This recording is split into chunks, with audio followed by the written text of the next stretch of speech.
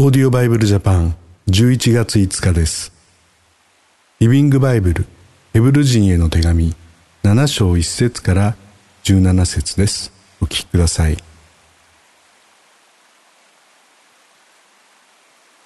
メルキゼデクはセレムの町の王で優れて高い神様の祭司でした。アブラハムが多くの王たちとの戦いに勝って凱旋したとき、メルキゼデクは出迎えて祝福しました。その時アブラハムは戦利品の10分の1をメルキゼデクに差し出しました。メルキゼデクという名前の意味は正義であり、セレムという町の名は平和を意味していました。ですから彼は正義の王であり平和の王です。メルキゼデクには父も母もなく先祖の記録もありません。また誕生も死もなく、その命は神の子の命に似ています。それゆえ彼は永遠に祭司なのです。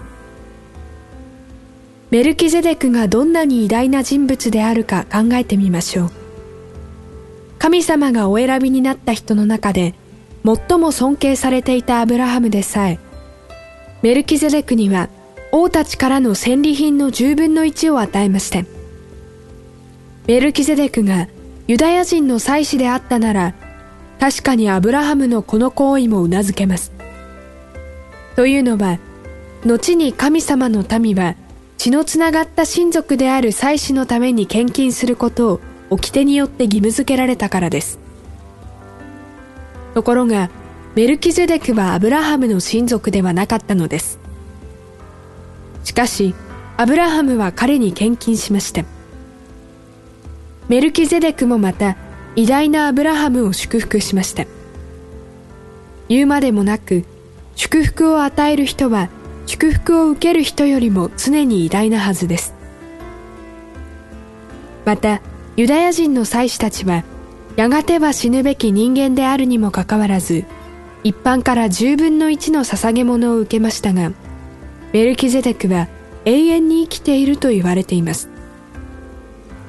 さらに、10分の1を受けるユダヤ人祭司の先祖であるレビ自身も、アブラハムを通してメルキゼデクに10分の1を捧げたと言って差し支えないでしょう。レビはまだ生まれてはいませんでしたが、メルキゼデクに10分の1を捧げたアブラハムの直系の子孫だからです。もしユダヤ人の祭司と掟に私たちを救う力があるとしたら、なぜ神様はあえてアロンの位に等しい祭司、ユダヤ人の祭司はすべてアロンの位を受け継いでいるではなく、メルキゼデクの位に等しい祭司であるキリスト様をお立てになったのでしょうか。新しい系統の祭司が立てられるとき、それを受け入れるために神様の掟も改められなければなりません。キリスト様がレビ族とは全く無関係の、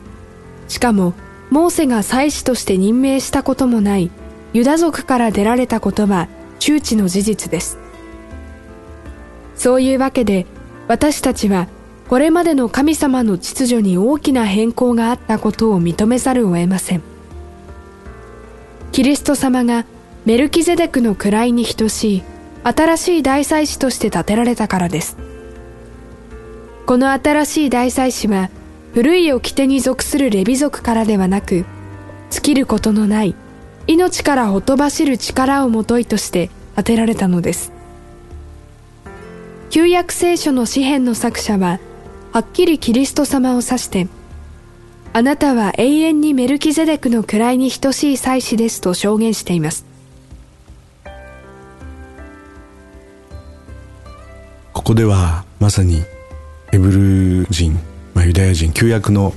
世界で生きてきた人たちがクリスチャンになって疑問に思うことが取り上げられています。それは、祭司の家系ではないところから、肉のイエス様というか人間となったイエス様はお生まれになって、しかし大祭司と呼ばれているという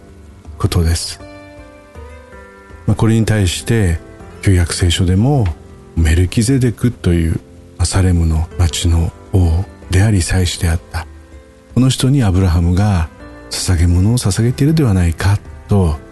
っています。イエス様はこのメルキゼデクと同じように神様の選びによって、直接の選びによって立てられた誠の大祭司であると言うんですね。私たちも本当にこの大祭司であるイエス様が私たちに与えられたというこの恵みを深く味わって、何でもイエス様に相談し取りなしてもらうことができる、そのことを感謝したいと思います。それではまた明日お会いしましょう。さようなら。このオーディオバイブルジャパンはアメリカのデイリーオーディオバイブルの協力により、メッセージ小暮達也、ディレクターティム・ジョンソンでお送りしました。